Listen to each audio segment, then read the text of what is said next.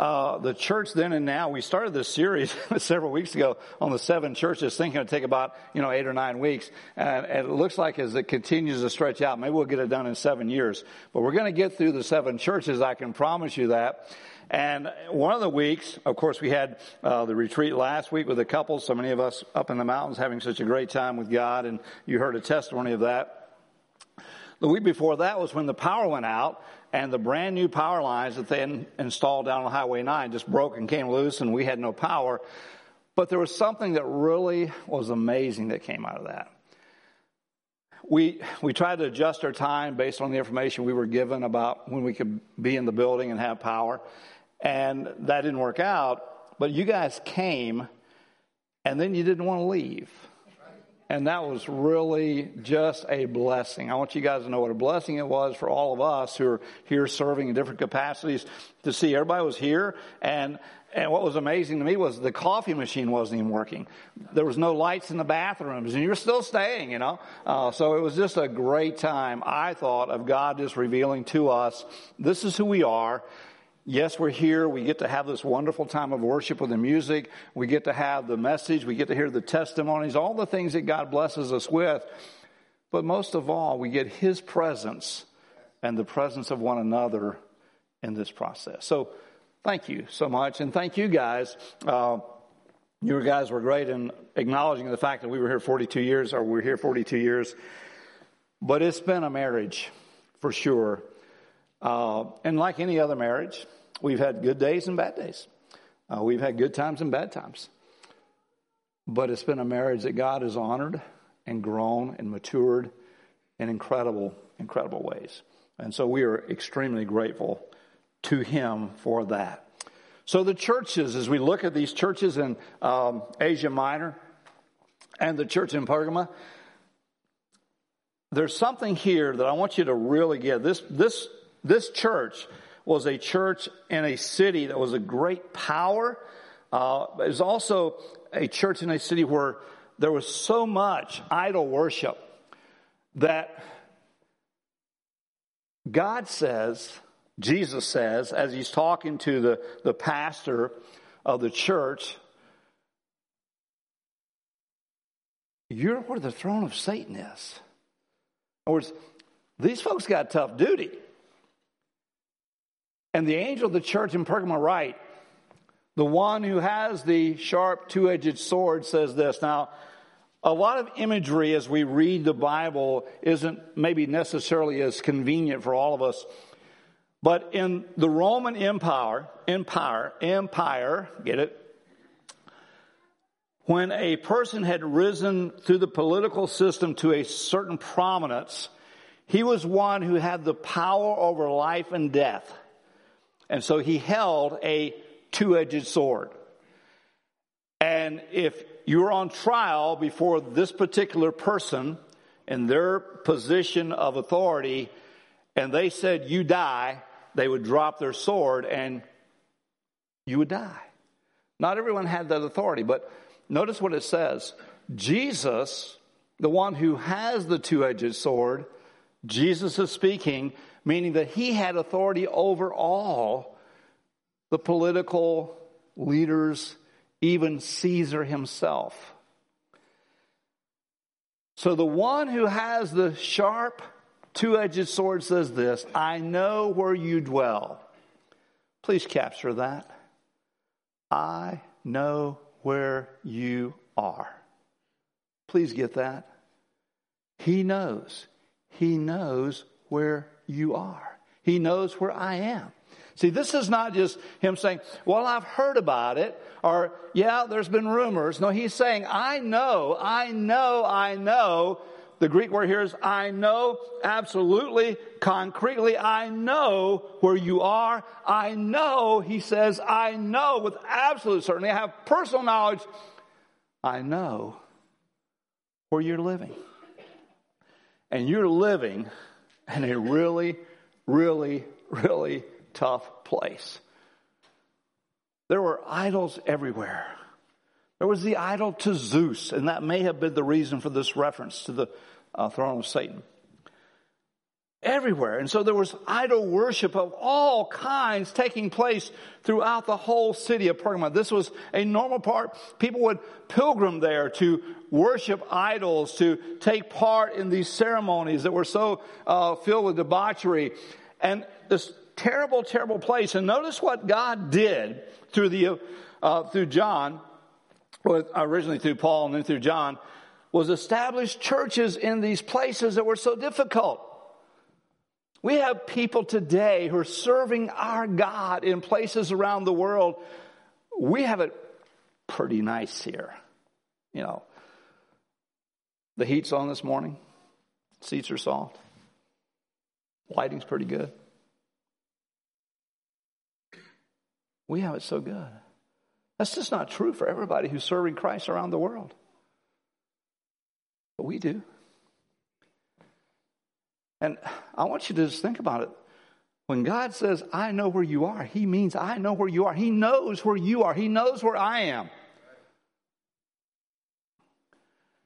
And you hold fast my name. In the midst of all the idol worship, in the midst of all the debauchery, all the sexual immorality, all the offerings made to idols, He says, you hold fast my name. Can I ask you a question?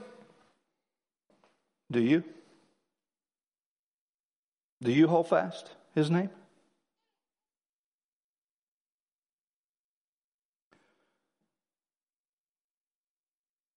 When somebody's inviting you to be involved in something that is so contrary to the Word of God, do you hold fast His name?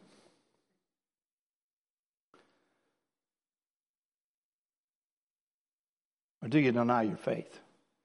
You know, it won't hurt this one time. It's okay.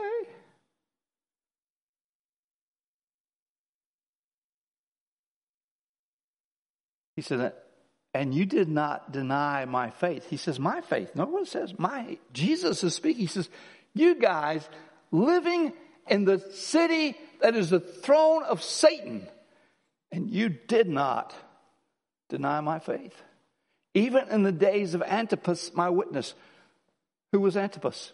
He was one, different historical accounts, but a leader in the church, maybe even pastor. And what happened? He was killed. Church tradition says he was put in a big brass pot, and it was just heated up until he was cooked inside.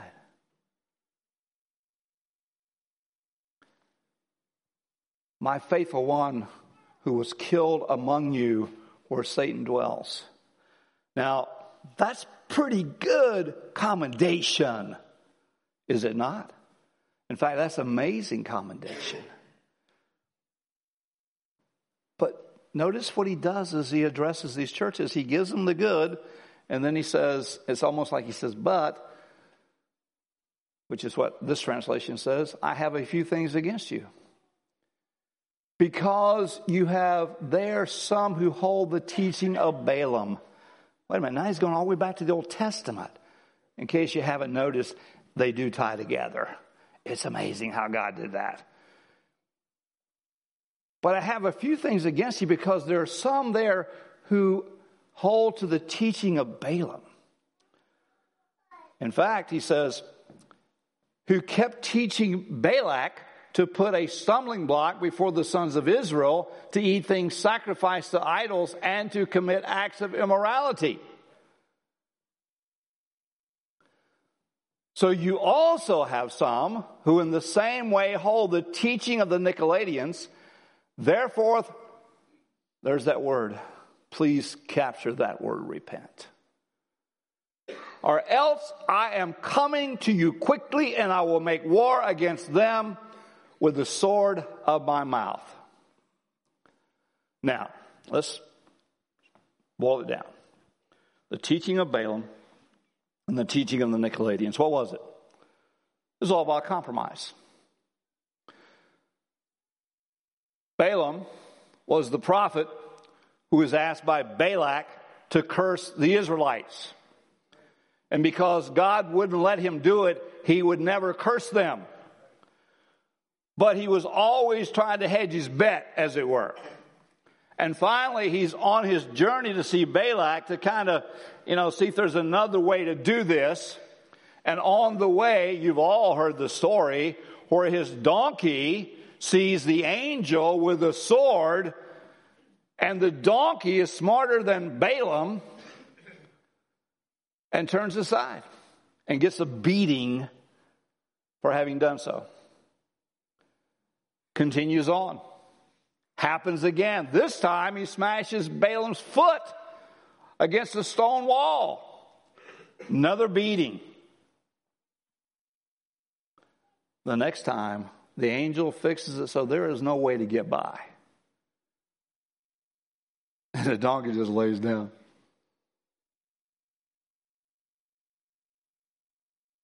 And then, God gives the donkey the capacity to speak. And Balaam has a conversation with his donkey. Now, you may or may not know this if you haven't grown up on the farm, but that's not normal.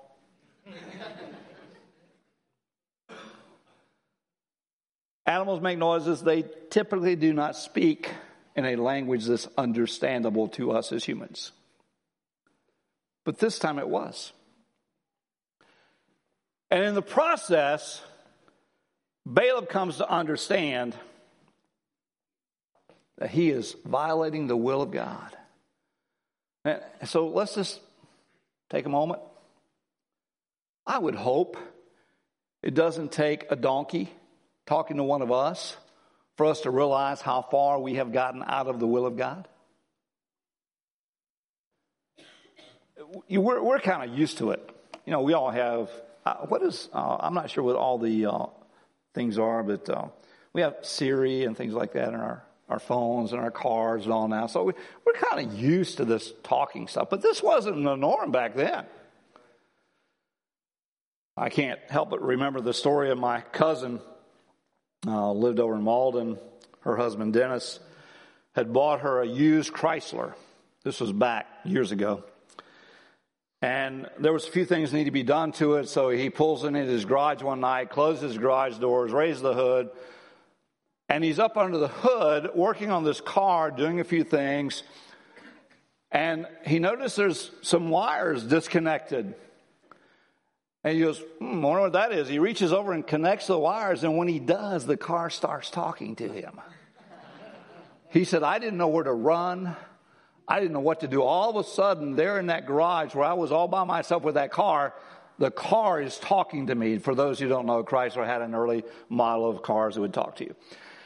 And he said, it scared the daylights out of me.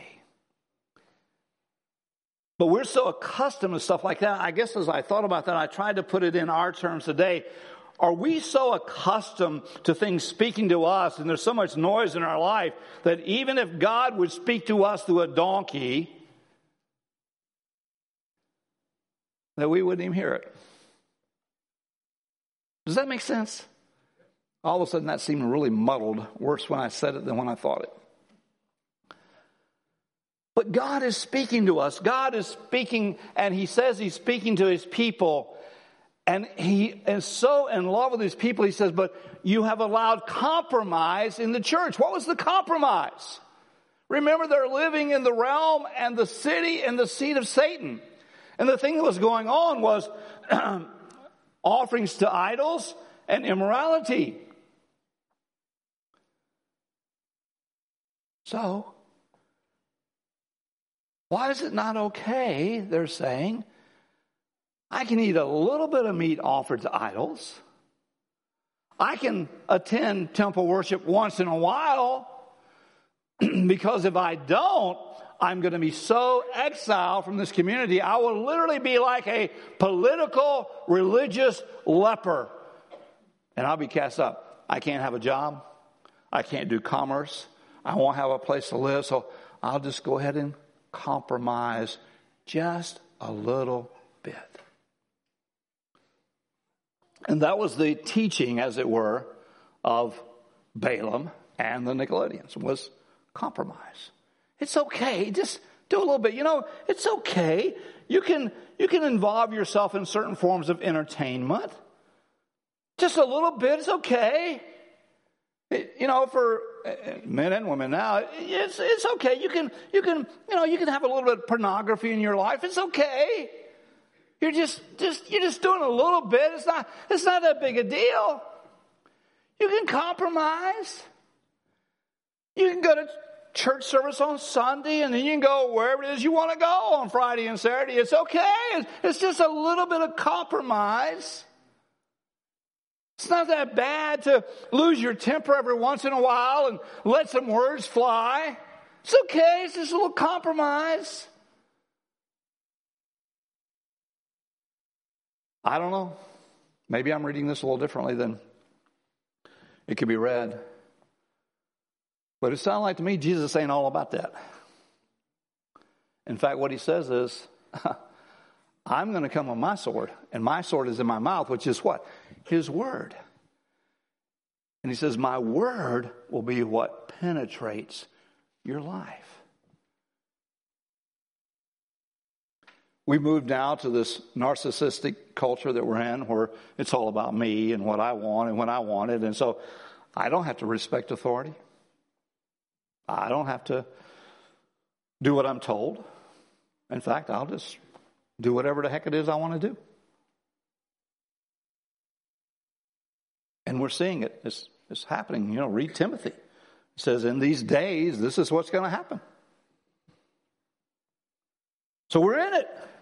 But in the midst of it, Jesus is commending those who have stayed faithful to him even when these opportunities and temptations have taken place. And we can sit here on a wonderful, a little chilly Sunday morning in a nice warm building with soft seats and think, well, it's really not that big a deal, really, is it? Well, when Jesus says it is, it is. And he says, therefore, repent. Repent. Let's go back over it. Make sure we all understand it. Repent. That means we are doing something that is contrary to the will and the word of God. And repent means I recognize it because he shines his light on it. And because he shines his light on it, the Holy Spirit brings conviction in my heart. And I confess that. I agree with God that it's wrong. And then I turn away from whatever it is that I have been leaning toward and turn back to God. This is really serious stuff that God's doing here. And wanting to do such a great work in his church, in these latter days. So that the light that he has through us will shine so brightly that those that we will encounter in the darkness, and we're not in that darkness yet, thank God. With the light that he will shine through us in the darkness of our world that has gone so away from God as it has, will be so bright that people will come to know him. You say, well, but wait a minute. What about Antipas? They killed him and a whole lot of others that didn't get named, so you'll know. But they were willing to go to that extent to keep from compromising their relationship with the Holy God. We can play at this. We can play all we want. But I'm telling you, there's a price called trickle down. Terry mentioned Reagan being in office. He had trickle down economy. It's kind of like trickle down sin. The consequences of sin to the next generation and the next generation and the next generation. And we're the ones. And that's why we're doing these 7 churches. We're the ones who can change this in our world. We may not can change it in the world, but we can change this in our world. And we each get to make that choice every day that we live. Because it's not we make that one-time decision where the Holy Spirit of God draws us to Christ and we come to know Him. And that one-time decision that's so amazing and so wonderful. And we have this new life and we're transformed into this new person, this new creature that God makes us into for His glory, for His honor, and for His praise. But then the rest of our lives, He's working on allowing us to be more and more like His Son, Jesus Christ, so that when you and I step into eternity, whenever that is for us, we will step in having fulfilled what His will and His purpose was for our lives personally. Because every one of us will stand before Him, the resurrected Christ, and give an account on how we have lived this life. What a privilege. What an opportunity. But notice as he goes on. He who has an ear, let him hear what the Spirit says to the churches. To him who overcomes, to him I will give him some of the hidden manna. In other words, there is substance that God wants to give us. The reference here may be back to the covenant, and it could be back to the Ark of the Covenant where the manna was placed there to remember how God provided for them in the wilderness. He says, I'm going to give them substance. You're here today and say, I just need more. Guess what? He so wants to give it. Not only that, but he says, and I will give them a white stone. I'm not sure how many of you remember this, but before pandemic, we did this series on prayer, and we asked people to pray, and we gave those who wanted them a white stone. I'm still carrying mine. I carry it every day. Just a white stone to remind me that he loves me and he wants me in contact with him, and I need to be praying for others. He says, I'm going to give him a white stone. I'm going to put a new name on that stone, but nobody knows that name but the one who receives it. And the idea behind that was, in that particular time in that culture, if you were invited to a very special event, typically it would come on a piece of white stone and your name would be written on the invitation. So when you arrive on that stone, your name would be written on the stone, engraved on it. And so when you arrived, you would show that, present that, and that's how you got in.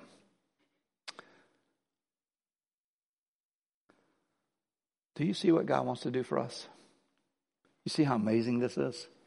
You see how incredible it is that here we are in these last days reading and hearing of the churches in the last days that Jesus is talking about. And the reason for this series is, what is it that he commends? What is it that he condemns? Whatever he commends, let's do that and do it well. And whatever he condemns, let's confess. Let's repent. Let's get away from it. And see, some of this is personal. Some of this is corporate as we go forward. But all of this is each one of us, every one of us, giving an account. And prayerfully, we'll never be called upon to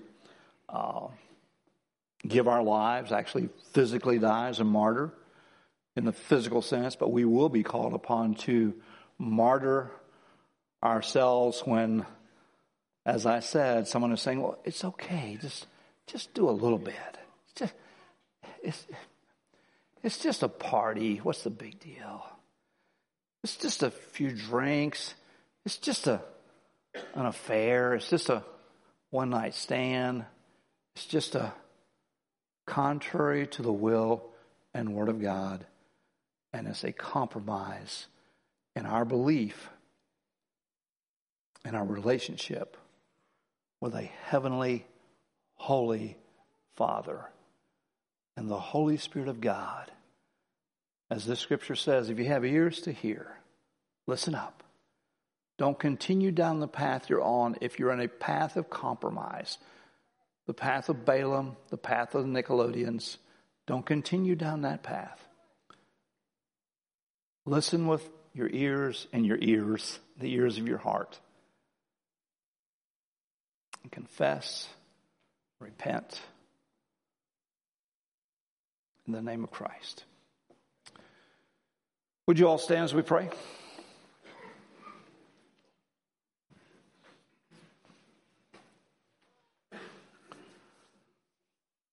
Father, you know our hearts, and I'm so grateful that when you said to the folks there in Pergamum that you know them,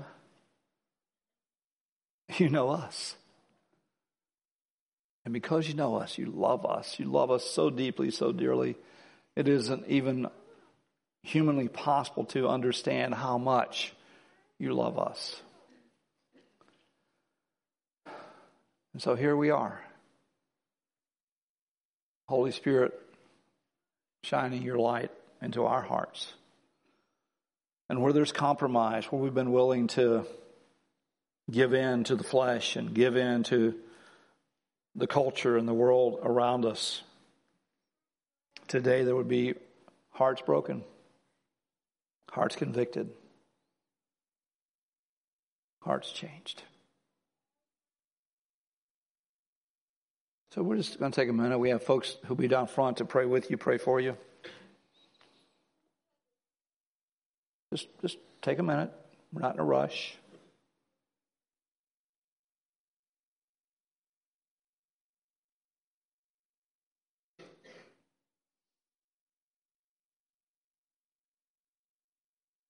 And it doesn't have to be down front, obviously. This is the body of Christ where we have so many believers who are so willing to come alongside. And it isn't like, oh, I got to confess my sin. No, you do what God wants you to do.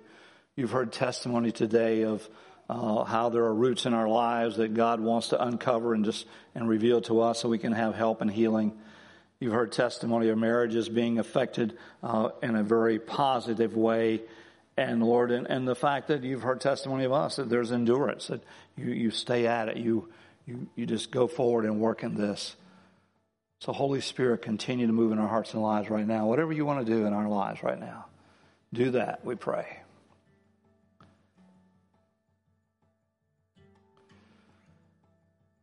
We offer ourselves as living sacrifices to you, Lord Christ, today.